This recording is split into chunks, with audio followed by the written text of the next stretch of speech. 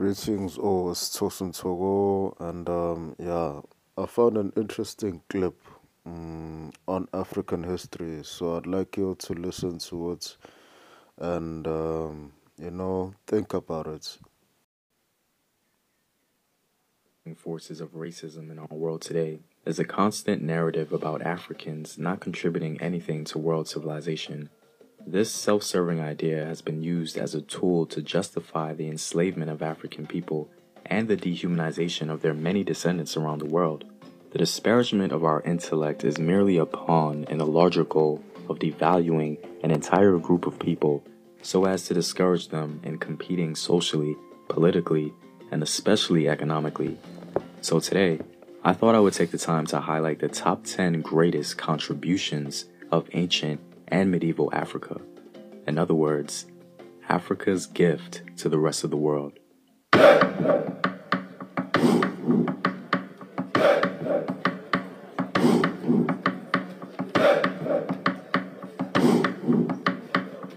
What up, African world? It's Home Team here, and welcome back to another video of African history, culture, and worldview. By supporting this channel on Patreon, you're helping in the creation of these videos and supporting this content. If you'd like access to full courses and sources, or you simply want to show your support, you may do so by clicking the Patreon link in the description box below. Now, this video is not intended to suggest that without Africans, these human accomplishments wouldn't exist. The key here is the word contributions. These African inventions and discoveries certainly contributed to the overall advancement of human knowledge and civilization, so please keep that in mind. To begin, you would be hard-pressed to find anyone who seriously contests the fact that African culture significantly impacted the rest of the world. African people and their descendants around the globe have literally contributed heavily to the cultures of the many peoples they've encountered around the world. In fact, one can make the argument that Afro-descendant people are the most mimicked people on the planet. That contribution to humanity alone is very significant because, if we're honest, there are only a few things that generally separate human beings from other animals, and that's culture. And African people, through the many cultures that they've birthed, exemplify the excellence of the human spirit as a whole. Now, aside from that, let's get to the more recognizable aspects of human civilization and Africa's place in it. Coming in at number 10, I thought I'd start off minor with the African contribution of mummification. Human burial is a very important thing, even though historically we take it for granted.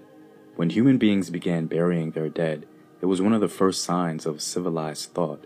Dignifying your loved ones can be seen as one of the sparks of human civilization itself. And of course, Africans contributed something very unique with the mummification process. Among the first indications of human mummification was in southwestern Libya. This process involved the remains of a mummified boy dated to around 5600 BC, maybe even older. The Africans that did this mummification process removed the boy's organs and created an organic preservative so that the body wouldn't decompose. The discovery of this process is amazing because we now have evidence that the Egyptians were perhaps not the first to mummify their dead, and that this tradition was commonplace in other parts in Africa. The people are believed by scholars to have moved from below the Sahara, traveling northward, creating an advanced culture and society. At number 9, we have the African contribution of agriculture from Tanzania and Ethiopia. The impressive agricultural site of Ngaruka is considered one of the most important Iron Age archaeological sites in Africa. In or around the 15th century, the Africans there developed an intricate irrigation and cultivation system involving a stone block canal which channeled water from the highlands to stone-lined cultivation terraces. Apparently, great lengths were even taken to prevent soil erosion. Ngaruka thrived as an agrarian community for several centuries. One archaeologist concluded that Ngaruka must have been a truly impressive site, a flourishing oasis in the dry Rift Valley, with carefully controlled waters flowing through its stone-built furrows and into the extensive grids of leveled fields of standing sorghum and other crops, all overlooked by the series of neatly constructed nucleated villages. It would seem as though Starbucks is in debt to the discovery of East Africans, as scholars suggest that it was the Oromo people of Ethiopia who first discovered and recognized the energizing effect of the coffee bean plant. Coffee no doubt plays a rather significant role in the lives of everyday people around the world, and we have the Ethiopians to thank for that. For number 8, we have the African contribution to architecture. Aside from the grandest and most recognizable ancient structure on the planet built by Pharaoh Khufu, other Africans have contributed a unique architectural development all the way in Zimbabwe.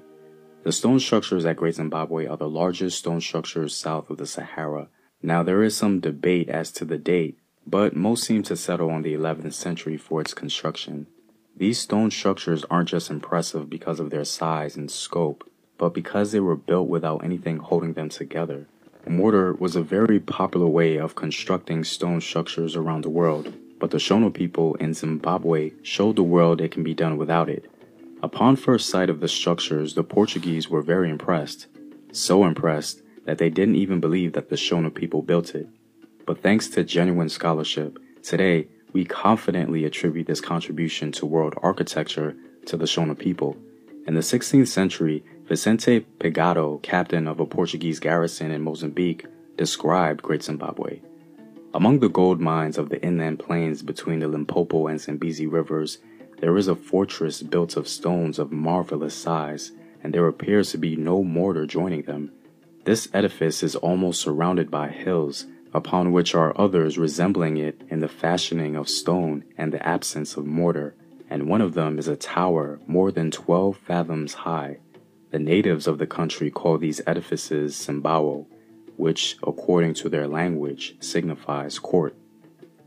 At number 7, we have the African contribution to astronomy. The Dogon people of Mali are a Mande-speaking people of West Africa who have contributed to humanity's knowledge of cosmology.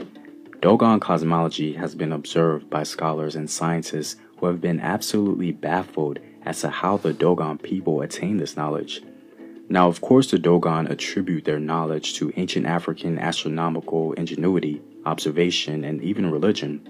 The Dogon, since ancient times, were already aware of the subtle details concerning the star system of Sirius, obviously beyond what might be reasonably observed through the naked eye. The details included an understanding that Sirius is a binary star system composed of a large bright sun-like star, Sirius A, and a much smaller, darker, dense, and heavy dwarf star, Sirius B. It's also reported that the Dogon were aware of the 50-year period of orbit of Sirius B around Sirius A, a value that the Dogon assigned to the interval between ritual observances of an important festival they call Sigu.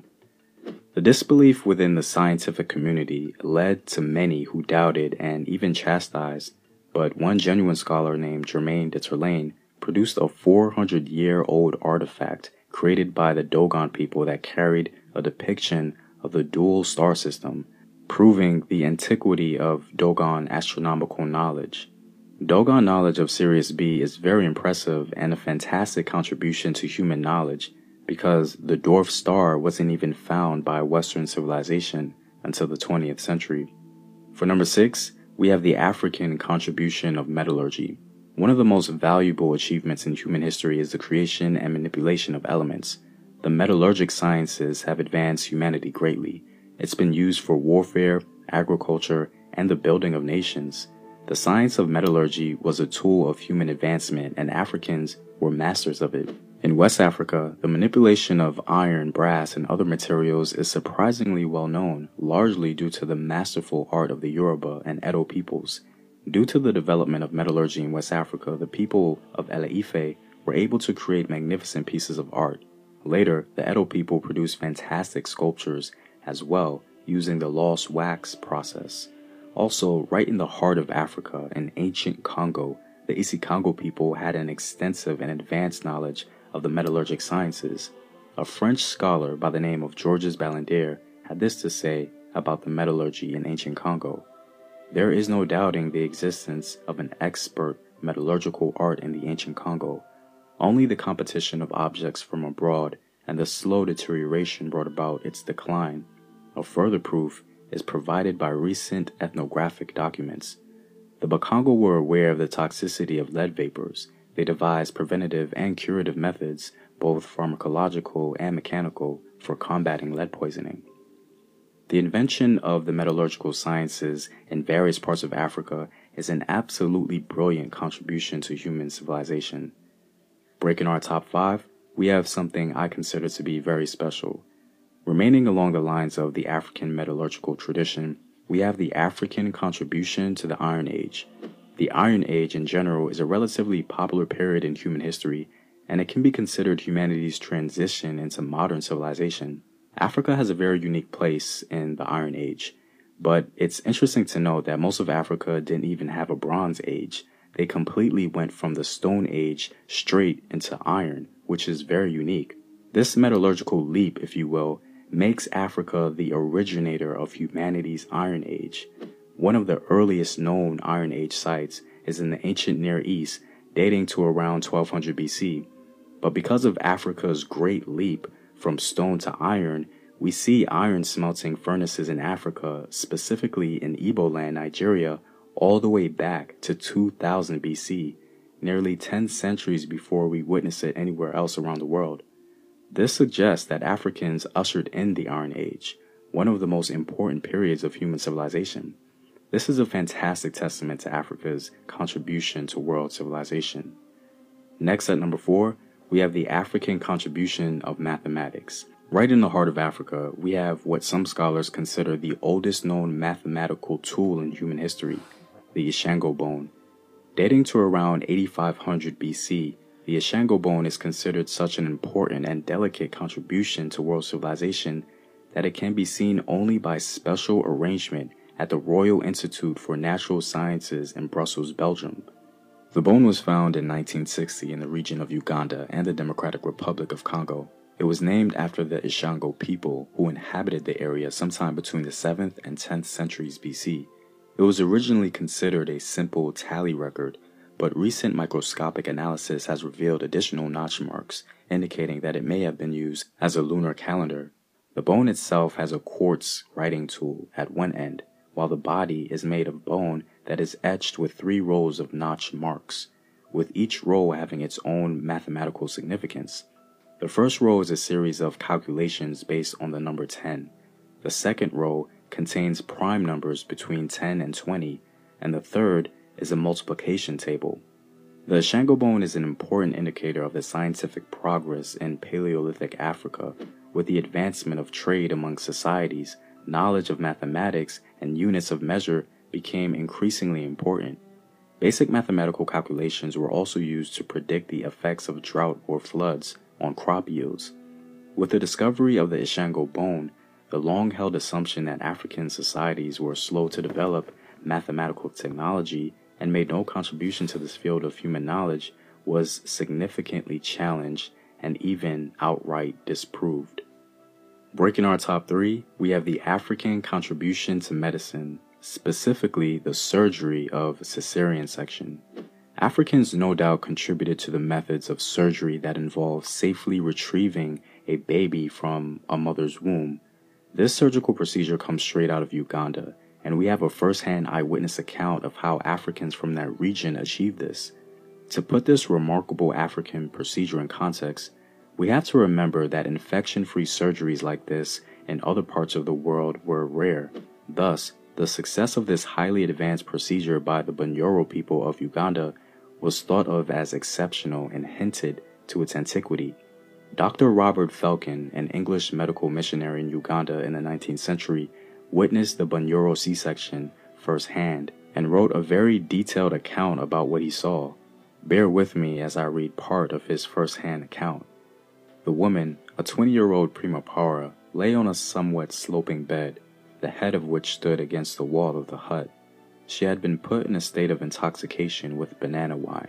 She was quite naked, with the thorax tied to the bed, whilst another band of tree bark held her legs down firmly, and a man held her ankles fast. Another man, standing at her right side, held down the abdomen. The operator at the left side held the knife in his right hand and murmured an incantation. Then he washed his hands and also the abdomen of the patient with banana wine and then with water. Then after he had uttered a shrill cry, which was answered by a crowd assembled outside the hut, he suddenly made an incision in the median line, beginning a little above the pubic symphysis to just under the umbilicus. The wall of the abdomen as well as that of the uterus was severed by the incision, and the amniotic liquor gushed out, the bleeding parts of the abdomen being cauterized by an assistant by means of a red-hot iron. The operator then finished the incision in the uterine wall as quickly as possible. His assistant held the abdominal walls inside with both hands, and as soon as the uterine wall was severed, he pulled it apart with 2 fingers. Now the child was quickly extracted and handed to an assistant, and then the umbilical cord was cut. Dr. Robert Falcon continues his incredible detailed account and elaborates on the woman's healing process. His account is direct first-hand evidence of the African contribution to medicinal procedures and knowledge. Although we don't have an exact date of the invention, judging by the complexity of the procedure, scholars suggest that it must have been in practice since ancient times. Next, at number 2, we have the African contribution to writing. Now, in an older video, I showed my evidence that writing in the Nile Valley was, in all likelihood, invented by Nilo-Saharan Africans in Nubia. The so-called hieroglyphs greatly influenced all the civilizations in its vicinity, including Greece and Rome, as the Phoenicians copied Nile Valley writing and brought it to Greece. This was a tremendous contribution to world civilization itself. Diodorus Siculus, a Greek historian who traveled to Egypt, spoke directly with an Egyptian priest, and he reveals to the world what this Egyptian priest told him. Here's what Diodorus has to say. They say also that the Egyptians are colonists sent out by the Nubians, Osiris having been the leader of the colony, and the larger part of the customs of the Egyptians are, they hold, Nubian, the colonists still preserving their ancient manners. For instance, the belief that their kings are gods, the very special attention which they pay to their burials, and many other matters of a similar nature are Nubian practices, while the shapes of their statues and the forms of their letters are Nubian. For of the 2 kinds of writing which the Egyptians have, that which is known as popular is learned by everyone, while that which is called sacred is understood only by the priests of the Egyptians, who learned it from their fathers as one of the things which are not divulged. But among the Nubians, everyone uses these forms of letters. We must now speak about the Nubian writing which is called hieroglyphic among the Egyptians, in order that we may omit nothing in our discussion of their antiquities. These statements from Diodorus are very telling, and the fact that the hieroglyph for a human face is typical of the phenotype of a Nilo-Saharan man is also strong evidence for this Nubian invention of writing. Whoever invented this writing form clearly took inspiration from his own phenotype, or at the very least, the phenotype of those around him. The invention of writing by Nilo-Saharan Africans from Nubia would change history considerably and prove the invaluable contributions of Nubians to human civilization. And finally, coming in at number 1, we have the African contribution of intercontinental discovery, or what I like to call the human spirit of exploration. It's largely believed that Africans were the first humans, and without their spirit of exploration, the planet would not have been populated. All of humanity is in debt to the pioneering force of ancient Africans. Their genetic contribution to the human populace around the globe is something that simply can't be overlooked. From the expansion of Africans coming out of the continent, all the way to the African influence of Cheddarman in Europe, Africans must be given their credit for being the spark to the many flames we see around the civilized world today. They had the audacity to move from their comfort zone into totally unknown and possibly hostile territories, bringing with them knowledge, agriculture, and most of all, the building blocks of human civilization. Well, I'm all out, guys. If you like these videos and want to help out in its continued production, consider supporting the home team on patreon.com. The link is in the description box below. Know thyself. Remember your ancestors. Peace.